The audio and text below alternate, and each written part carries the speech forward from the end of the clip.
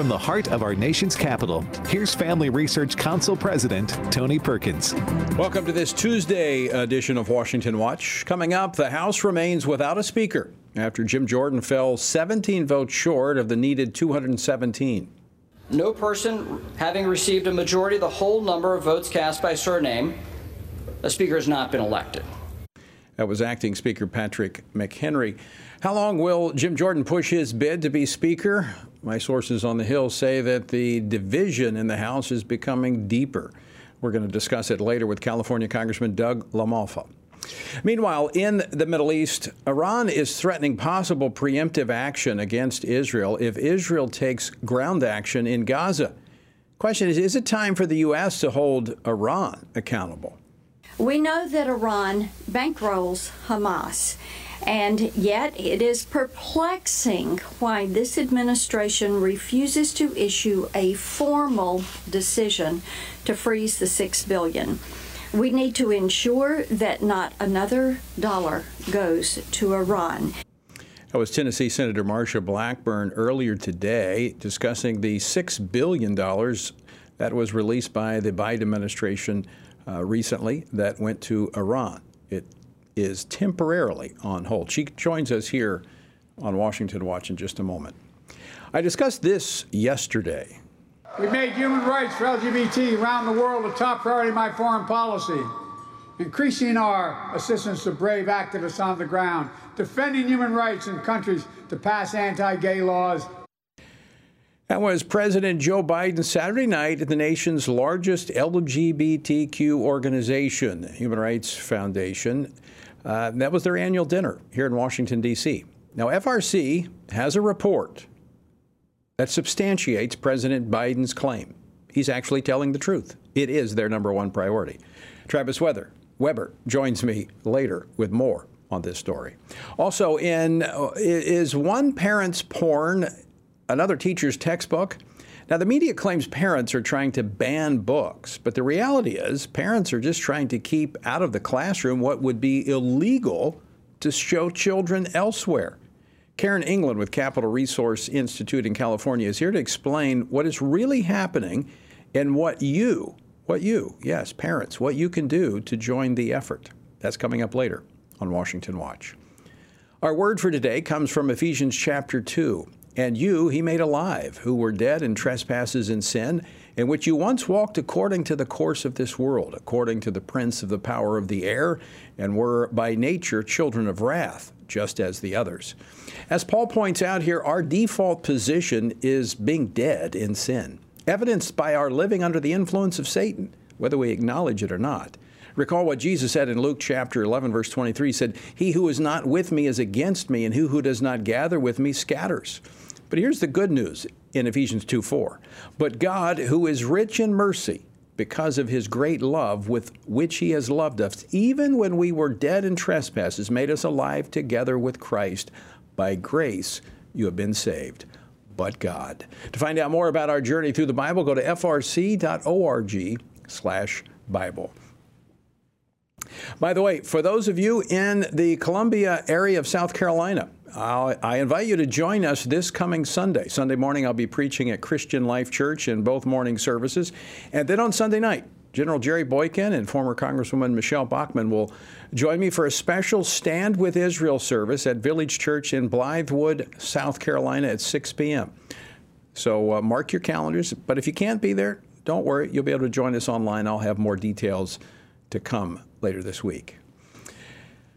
As President Biden plans to travel to Israel tomorrow, Iran is threatening to take preemptive action against Israel if Israeli forces initiate ground action in Gaza. This saber rattling comes as the United States has actually been releasing money to Iran. Now, it's on hold, but members of Congress are calling for that money to be permanently frozen. Joining me now to discuss this and more is Tennessee Senator Marsha Blackburn. She serves on 4 Senate committees, including the Senate Finance Committee and the Senate Judiciary Committee. Senator Blackburn, welcome back to Washington Watch. Great to see you. Good to see you. Thank you. You pointed this out today. The administration should be very clear, given the fact that Iran is saying they may take preemptive action against Israel if Israel initiates ground action in Gaza. You're saying, why in the world are we giving money to Iran? That's exactly right. Why are we doing this?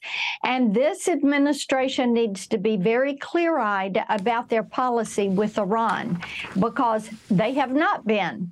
And when you have a muddled policy, when you cause confusion with your words and actions, you end up getting adversaries that are emboldened. And that's exactly what you have seen with Iran.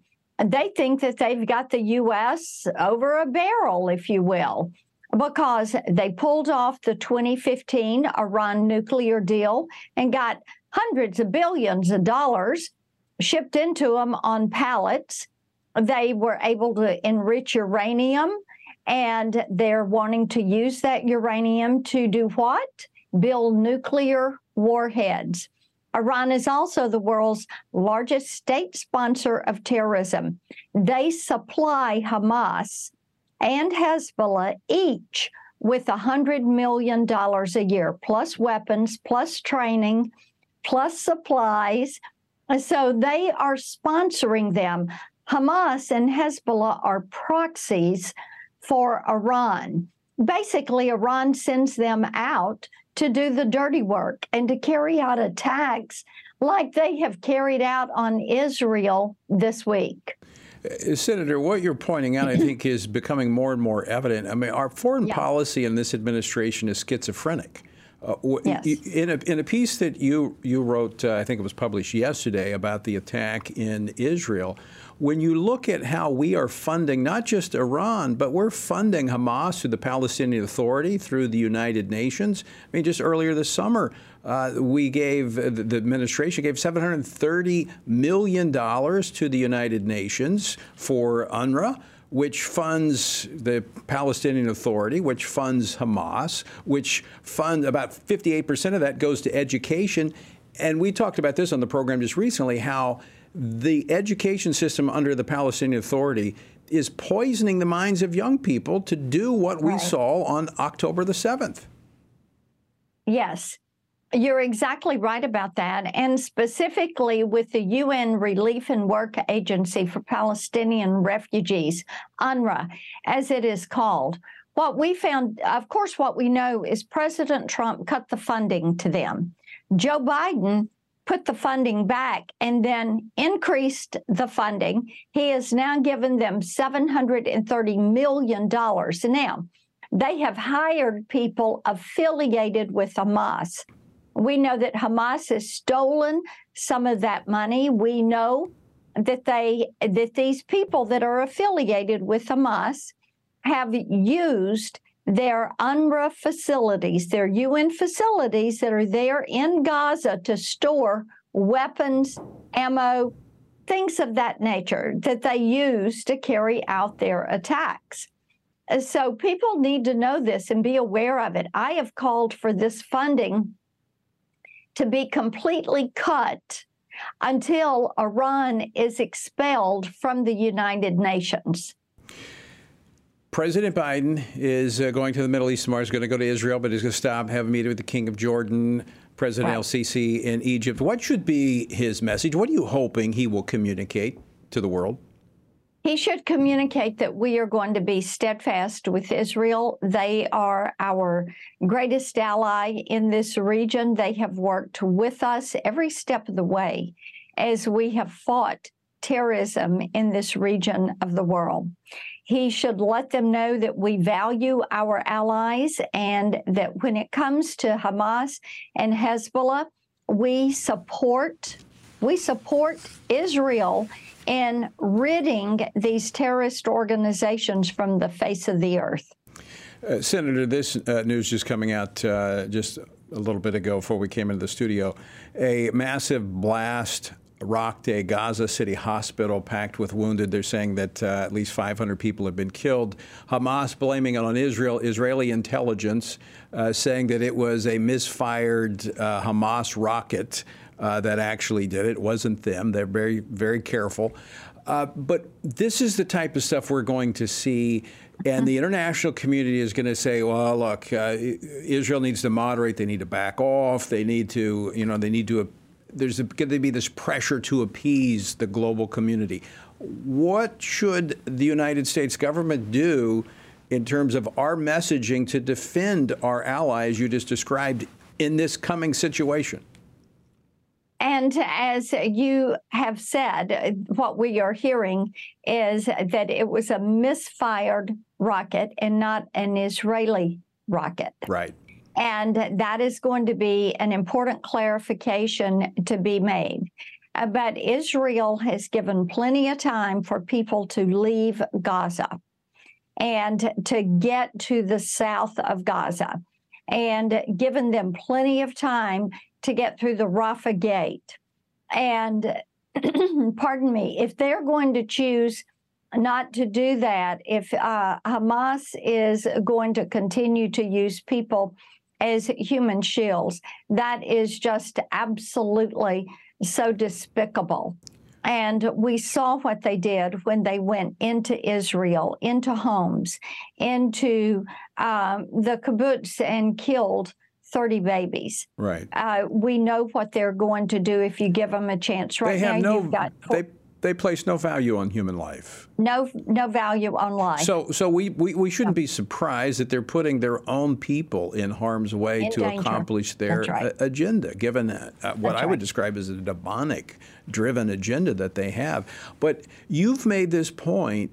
We have to be very clear that we're not going to allow the international community, the United Nations, to press Israel to stop in their effort to make sure that their people are safe from another attack like what happened October the 7th.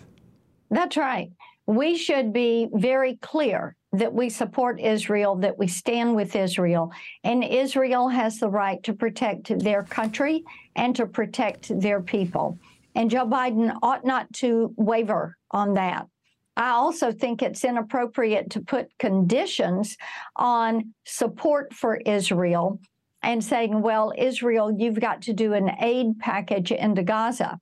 As we have just said, that money ends up with Hamas. So why would we be putting money in there when it's going to be used to kill Israelis, to kill Americans, to hold Americans and Israelis hostage?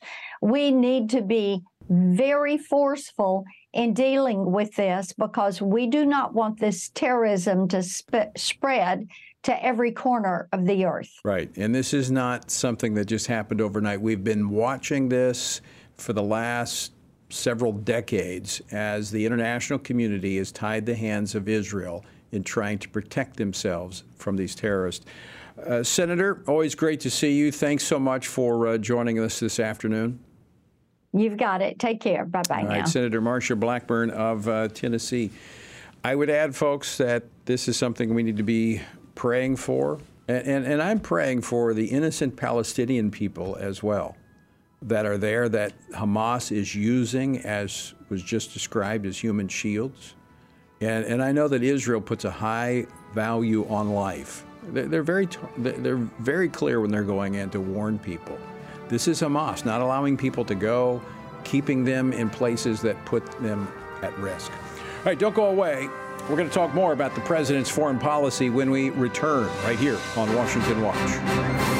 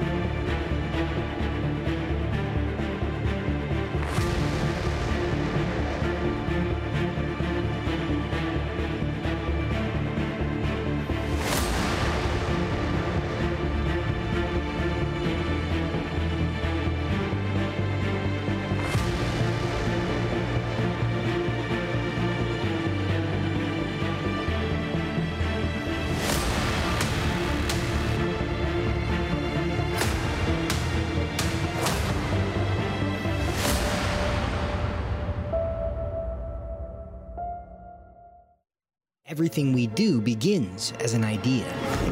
Before there can be acts of courage, there must be the belief that some things are worth sacrificing for. Before there can be marriage, there is the idea that man should not be alone. Before there was freedom, there was the idea that individuals are created equal. It's true that all ideas have consequences, but we're less aware that all consequences are the fruit of ideas. Before there was murder, there was hate.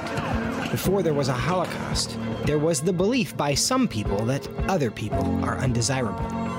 Our beliefs determine our behavior, and our beliefs about life's biggest questions determine our worldview. Where did I come from? Who decides what is right and wrong? What happens when I die? Our answers to these questions explain why people see the world so differently. Debates about abortion are really disagreements about where life gets its value. Debates over sexuality and gender and marriage are really disagreements about whether the rules are made by us or for us. What we think of as political debates are often much more than that. They're disagreements about the purpose of our lives and the source of truth. As Christians, our goal must be to think biblically about everything. Our goal is to help you see beyond red and blue, left and right, to see the battle of ideas at the root of it all. Our goal is to equip Christians with a biblical worldview and help them advance and defend the faith in their families, communities, and the public square. Cultural renewal doesn't begin with campaigns and elections. It begins with individuals turning from lies to truth. But that won't happen if people can't recognize a lie and don't believe truth exists. We want to help you see the spiritual war behind the political war, the truth claims behind the press release, and the forest from the trees.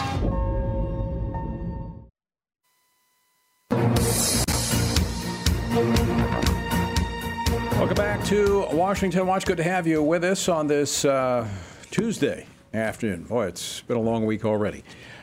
By the way, as I was talking at the break about praying for Israel, we will be hosting Sunday night from South Carolina, 6 p.m. Eastern Time, a Stand and Pray with Israel rally, town hall meeting. We'll have more details on that, so mark your calendars and stay posted.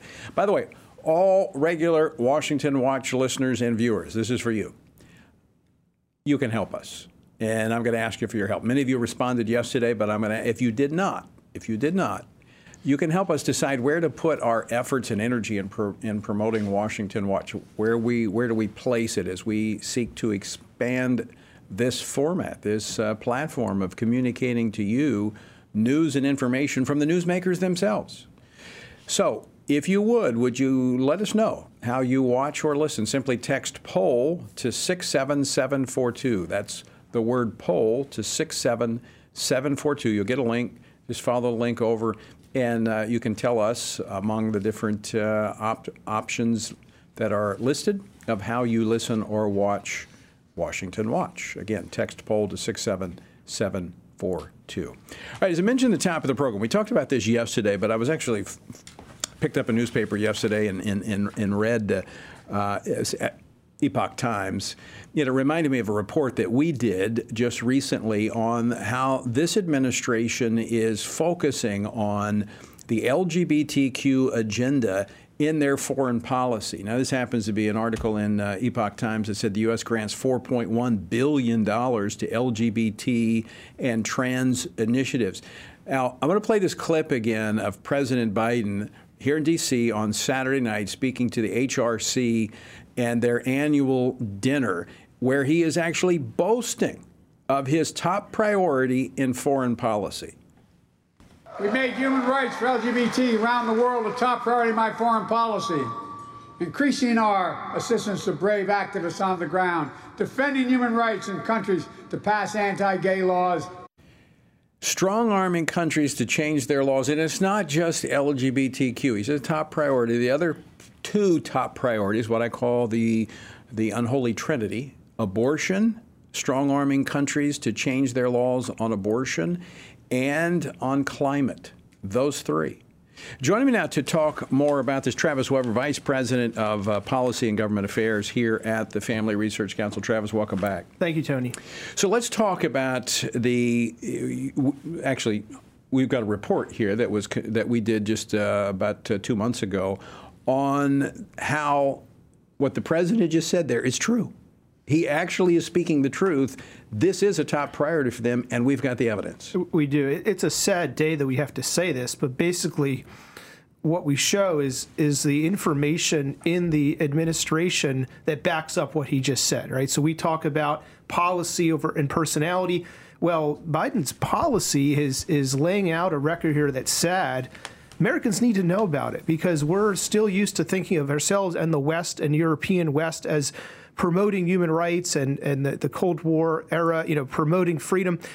This is shifting, and there's a chance if we still ask for the Lord's help, but it's shifting quickly. Well, this stands in stark contrast to the Trump administration when Mike Pompeo was Secretary of State. I worked with him when I was at USERV very closely. He's a longtime friend, but he said publicly and privately the number one foreign policy priority of the Trump administration was religious freedom. Religious freedom, right. And we're hearing... And this is the opposite. It's the opposite. So not only, there's two things here. Number one, it distracts. When President Biden gets up and says that, you're displacing what should be a foreign policy priority. When we have Christians in India being killed, people in China being put under horrific conditions for exercising their faith. Just you can go through the myriad of nations around the world.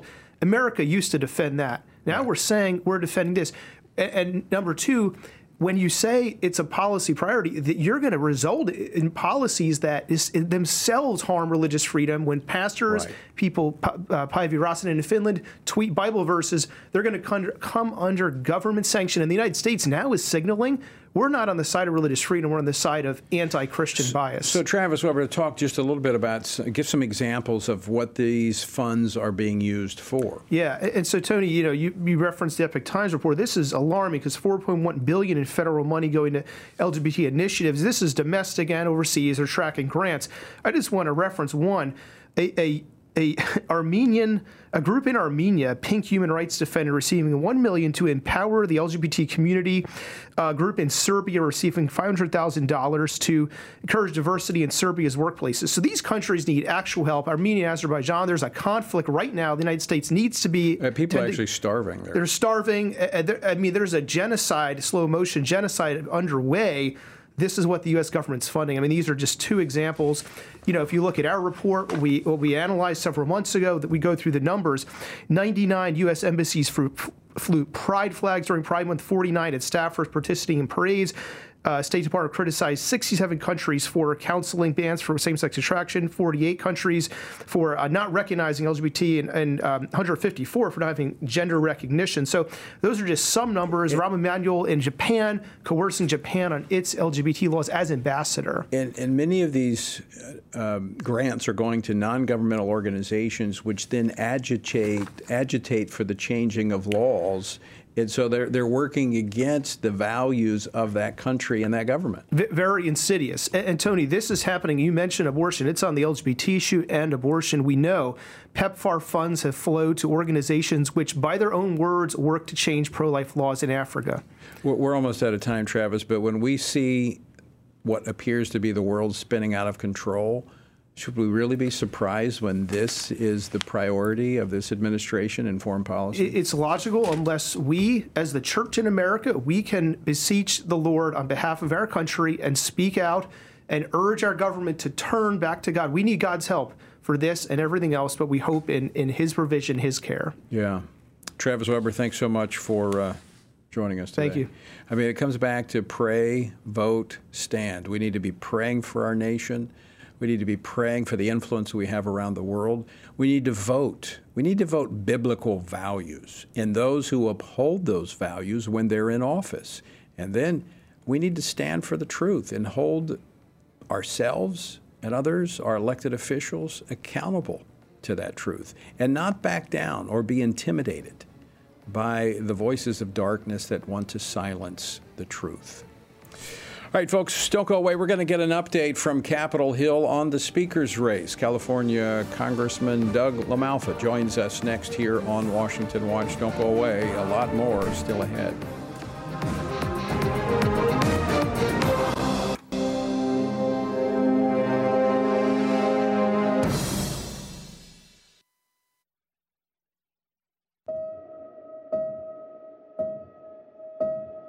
All of us are born with the desire to find truth and meaning. Where did I come from? What happens when I die? While our answers to these questions may divide us, we are united in our need for the freedom to answer life's biggest questions and make life's biggest decisions for ourselves. That's why religious freedom matters for everyone. Religious freedom matters because the powerful have long wanted to control those who are less powerful. Religious freedom matters because the freedom of those who are different is often threatened by those who believe different is dangerous. Leah Sheribu, a Christian teenager in Nigeria, remains a captive of Boko Haram for her refusal to renounce her Christian faith. Chinese pastor Wang Yi is serving a 9-year sentence for speaking publicly against the Chinese government. All of this because people in power decided different is dangerous. At the Center for Religious Liberty at Family Research Council, we promote religious freedom for everyone because the only alternative is religious freedom for no one. We encourage Americans and the American government to engage and advocate for the persecuted, and they do. We work every day to bring good news to the afflicted, to proclaim liberty to captives and freedom to prisoners. We do it because that's what Jesus does. We work to give freedom to others because we ourselves have been set free.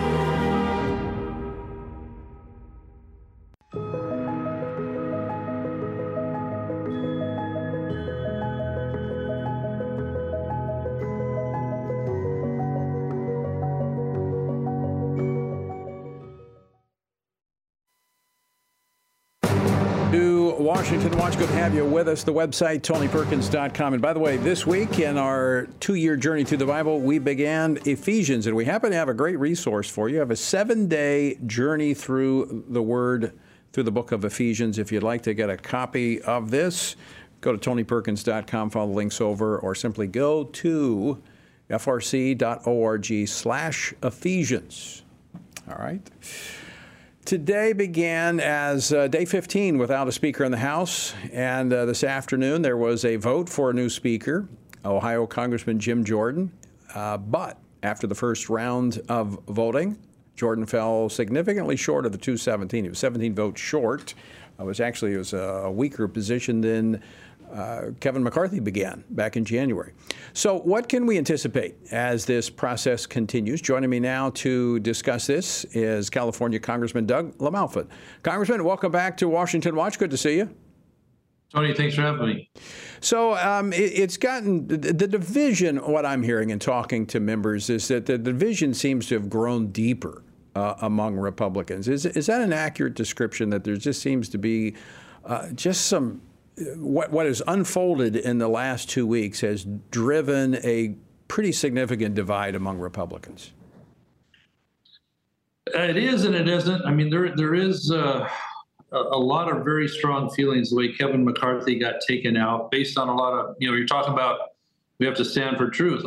Just a lot of untruths based on what people were claiming had gone on under him. We had a pretty successful first 8 months or so with Parents' Bill of Rights and curbing spending and doing our part to try and push good border legislation and many other things. And so we were on a pretty good track, I think, record-wise. And so all of a sudden, it came time to depose Kevin McCarthy. And so that had me really upset the last couple of weeks. And not only that, we're wasting time, as you said, day 15 here of no speakership means the House can't do business. And Kevin has had more votes than anybody by far during this recent time to retain the speakership. So, but that said, I talked to Jim Jordan the other day, said, hey, I will support you. Today, I cast a vote of conviction to say, I want to make the statement, Kevin McCarthy has been wronged. I gave my vote for him today at the conclusion, so it didn't negatively affect a possible majority for Jim Jordan. But I talked to Jim afterwards, said, hey, I'm still on board the second ballot, and from here on out, we're going to be in place to help get you over the top, get to 217, and get the House of Representatives back to work again. So there's this division that's there. I mean, as you described, a lot of people upset with the way it was handled with Kevin McCarthy. Not everybody happy, but I mean, you got 221 members coming from really different districts. That is a really tough job to manage all of those different expectations that these members have from these different districts. You're absolutely right. You have, as you said, many different types of folks from different areas of the country with different, you got strong Republican districts. They can go to the wall on certain issues, and you have, 50-50 districts that if those members act in a particular way, they'll get thrown out and a Democrat gets elected, then you don't have a majority anymore. I know that all sounds like politics to normal people, but it does matter who's holding the majority, who holds the gavel, who is in the speakership. Because I got to tell you, if the Republicans had not been in charge of the House these last 9 months, then it would have looked a whole lot different with the legislation getting out of here. It would have been sent to the Senate, that they would have been able to push through on the simple majority spending type issues, and would have been passed by the president. Right. We've been the brakes on a lot of really bad things here, and that sometimes gets forgotten, as well as turning things in a good direction. There was a Washington, D.C. crime bill, which we embarrassed them into doing the right thing. Biden said he wouldn't do. The Parents' Bill of Rights, as I mentioned a while ago, and a lot of more things are in the pipeline that we need to get done. But, we didn't get the appropriations done because some of the same guys that took McCarthy out would not approve decent appropriations bills this summer. So now all the appropriations gets run right to the end of the time. We ran out of budget year. So we had to do the CR, another 45 days of continuing resolution. And so that isn't what we want. We want to do the light of day appropriations committee bill process. And that's what the 45 days is supposed to buy us. Well, we've already lost, 12 days or whatever out of that 45 that is now going to shorten the window to get these appropriations done. And maybe, I hear there's a talk of now a 4-month additional continuing resolution. So that isn't helping us. We need to be able to settle down and do our work. So Congressman, we got about 45 seconds left. What's the process now? How is this going to play out days ahead? I saw Jim heading into a huddle with several of the New York delegation right after the floor vote. And those are some of the folks that haven't been able to support him yet. So, I think Jim's learning it takes to build the coalition. He's been doing great work on the Judiciary Committee, being a pit bull on these folks that need it with the Biden crime family and all that. So I admire him for that. He's a friend of mine, and he'll do good work. But as you said at the top, this is not an easy job because you got all these different cats of different stripes from different districts that you have to find that happy medium with. And there doesn't seem to be a happy medium right now with the handful that took down McCarthy, and then some on the, maybe the more moderate wing of things that might look at Jim Jordan as might make him nervous. So I know Jim is working with folks, and there's been some concessions he's made that have allayed some concerns. So I think he can get there. We just got to be patient a little bit. I hope we can have a vote tomorrow morning and get things lined back up and get a speaker, because we got to get back to work. Israel is going to have needs, as well as our budget issue and the poorest southern border we have. We got to be working on that. Doug LaMalfa, always great to see you. Thanks for joining us. And I'll just say this on the way out, as I spoke to some of your colleagues today. I think it'd be a great time for the Republicans in the House just to have a prayer meeting. We need some unity around something that's much bigger. We have some great prayer warriors, sir. We do have those. Thank you so much. All right, Doug, good to see you. All right, folks, when we come back, we're going to talk about parents taking control of what's happening in the classroom. Good or bad? It's good. We're going to talk about it next. Don't go away.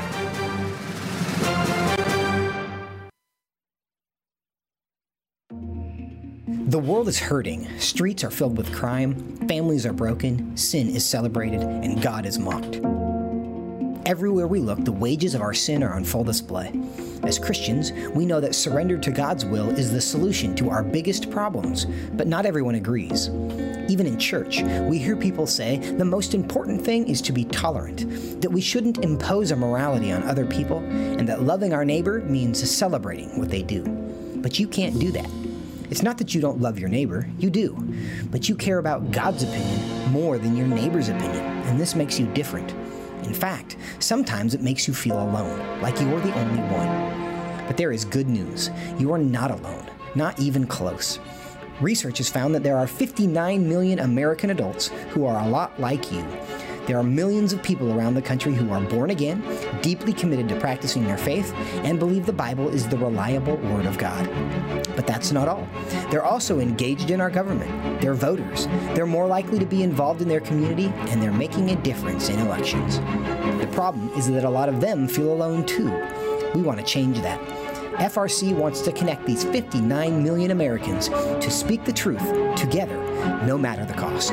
If you want to learn more about this group and what it means to be a spiritually active, governance-engaged conservative, or if you want to find out if you are one of these sage cons yourself, go to frc.org/sagecon and take the quiz to find out. The world is hurting, and we have the solution. We can't do it alone, but we can do it if we work together. That's what we're working toward every day. Join us. Go to frc.org/SAGECON, SageCon, to learn more. That's SAGECON, SageCon, to learn more. I'm often asked by people, Tony, how do you stay encouraged? How do you deal with all of the stuff in Washington, D.C., the negative policies that are attacking our faith, our family, and our freedoms? Well, you want me to let you in on the secret? It's called the Word of God. And that is why the Family Research Council embarked on Stand on the Word, a 2-year journey through the Bible. It's a chronological Bible reading plan with just 10 to 15 minutes a day. In 2 years, you will have covered the entire Bible. And to go along with this, Monday through Friday, I do a morning devotional that goes along with the reading of the day. It's all designed to encourage you on this journey because the Word of God, as the psalmist said, in my affliction, here's my comfort. Your Word gives me life. That is our source of strength. To find out more, go to tonyperkins.com or frc.org/Bible. And I invite you to join me every morning for our Stand on the Word Bible devotion. FRC, celebrating 40 years with Roger and Janice Bowers. No question about it. And whatever FRC has done in the past and will continue to do in the future, they do it with excellence, integrity, and a God-honoring focus, and that means all the world to us, and that's why we continue to support them.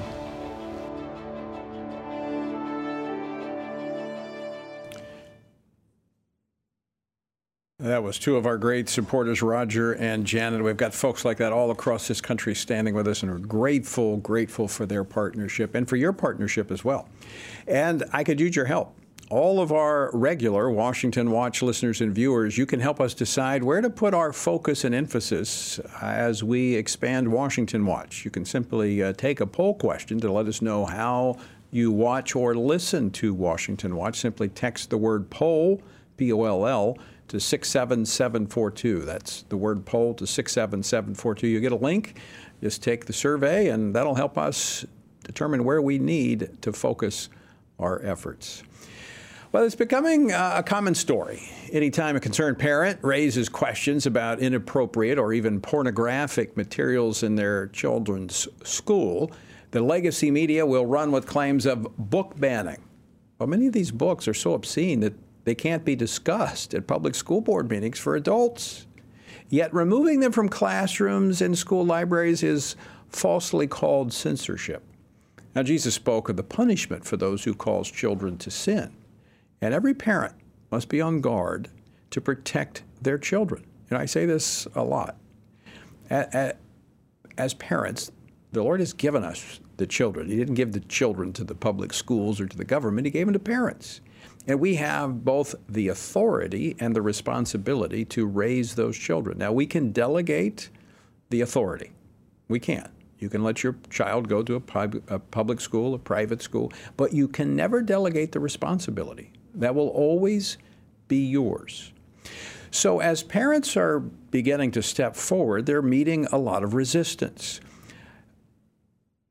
But what if you had some tools that would help you, number one, uncover what is actually taking place in classrooms and understanding the laws? Most people don't realize about 43 states have laws that exempt what would be illegal outside the classroom is exempt from obscenity laws in the classroom because it's for quote-unquote educational purposes.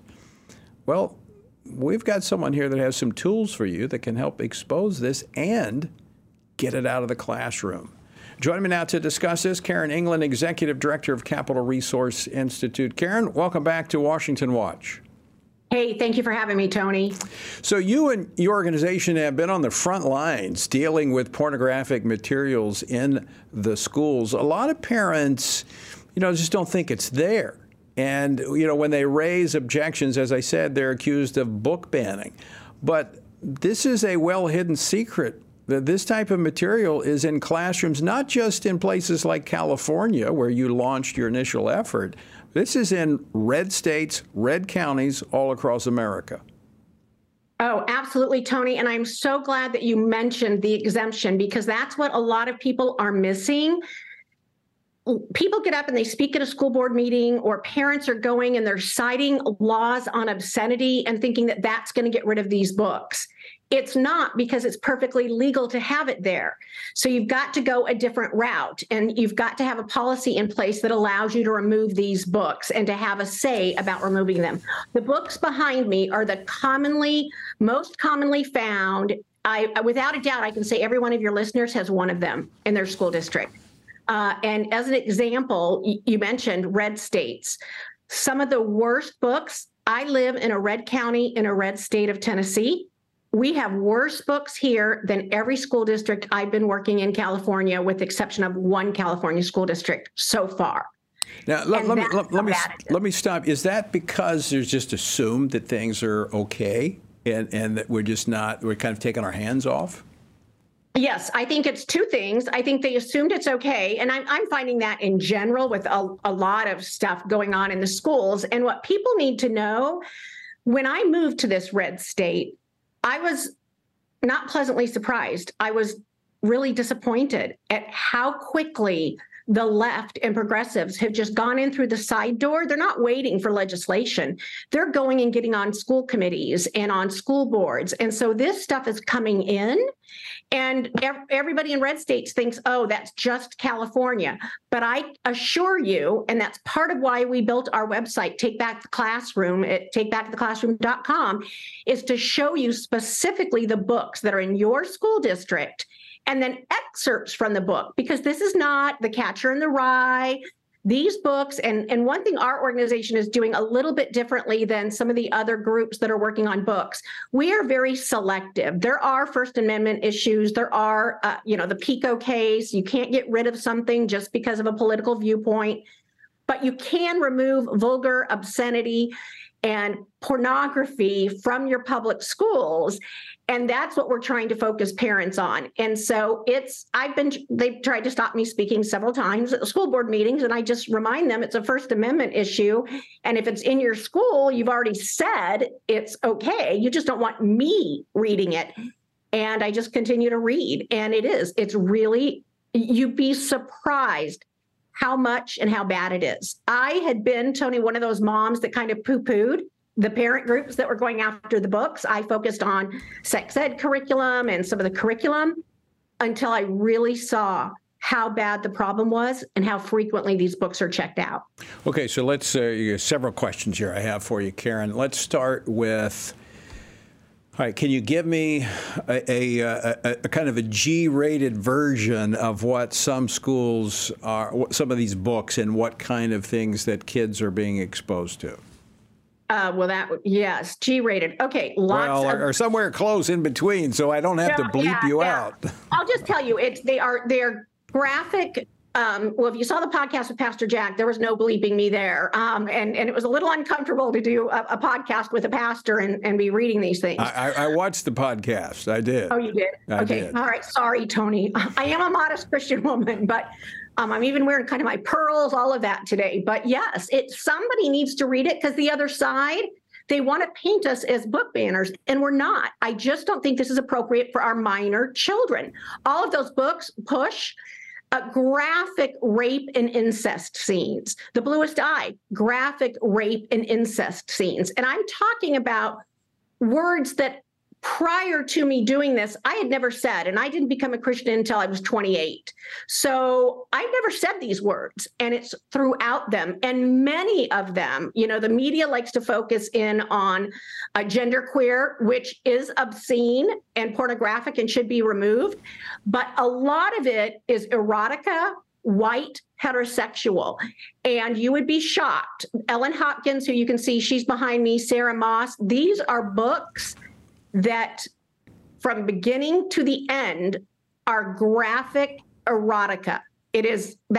I'm not exaggerating. Please go look at it in our website. You heard me read them, Tony, and we have about 125 books waiting to be uploaded to our website that are common. Give the website again. takebacktheclassroom.com. And we are adding books and we are adding school districts. So in about 2 weeks, we'll have another set, probably about 100 new school districts up there. And so we're constantly adding and uploading books. And as I do this and get more exposure, people are emailing me other books. I mean, I'm finding out, like the one behind me called Tell Me, that's a new one that isn't anywhere, but a parent had seen it and sent it to me.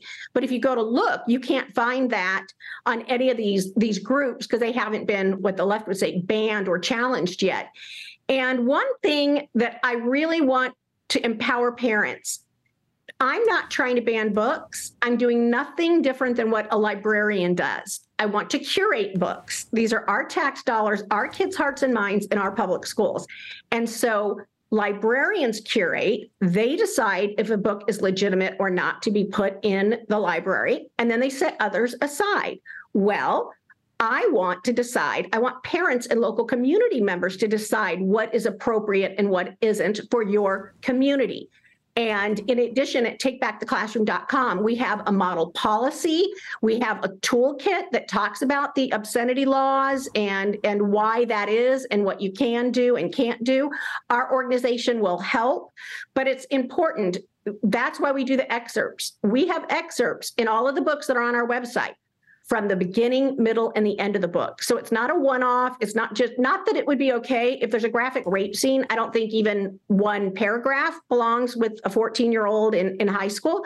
However, this is from start to finish. And this is why our kids are getting addicted to porn younger and younger. It's not that you have to go find it in a field somewhere. You walk down the hallway and your buddy has it, and then you check it out after your buddy has checked it out. And also, Karen, if this is in the school library, isn't that kind of a tacit seal of approval that this is good? Nothing wrong with it. It's here in the school library. Oh, absolutely. One of our, that's exactly what it is. And I will tell you, some schools, it's frequent that AP classes and honors classes, depending on where you are in the nation, they often do, one of their assignments is going off one of the banned book lists. So often these books are actually assigned in AP and honors English for freshmen. And so, like the Glass Castle is one with a lot of graphic information.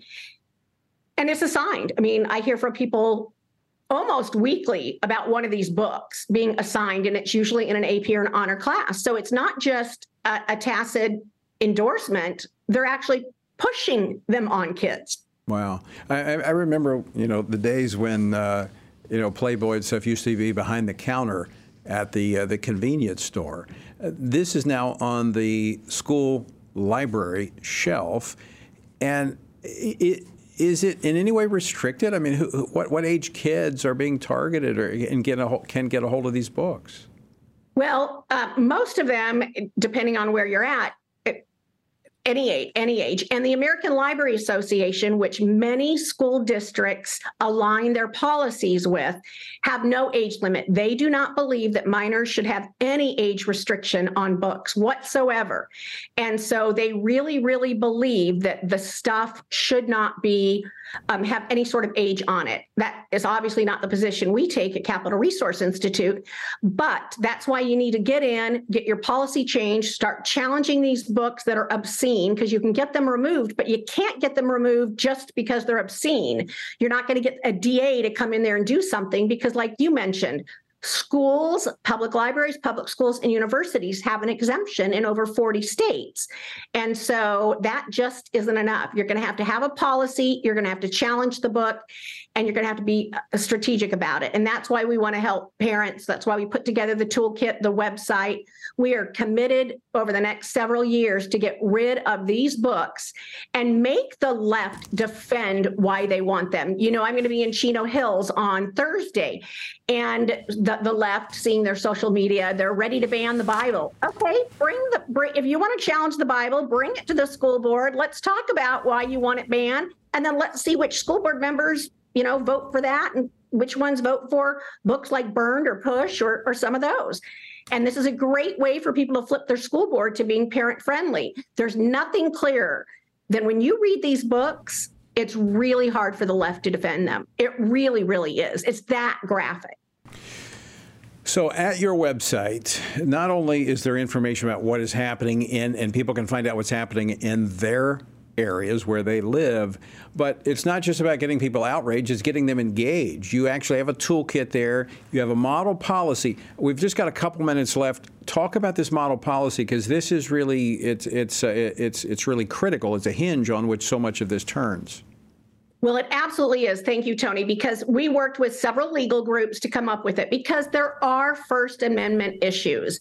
And so we don't want to have any school district. I mean, we know school districts are going to be sued by the left, but we want them to prevail. And so what our policy does is it takes it out of the hands of the same people that put the book in and think this book is great and kids should read it. Typically, the process is a parent complains, they put a committee together made up of the same school people that think this is a great book, and then behind closed doors, they decide to keep it usually, and then tell the parent we're keeping it. That's usually the practice. So our policy says, and this is what's going before Chino Valley Unified, that any community member can challenge the book. When it's challenged, the superintendent has to remove the book. And within 45 days, the school board has to have a hearing. It can be a regular school board hearing. And the school board, which are elected officials, decide if that book is put back or not. And that's where it should be. It should be with the elected officials, and it should be where you can see all in the light, like who's for these graphic rape scenes and who isn't. And I think this is going to be something that's going to help continue to flip school boards, this issue alone.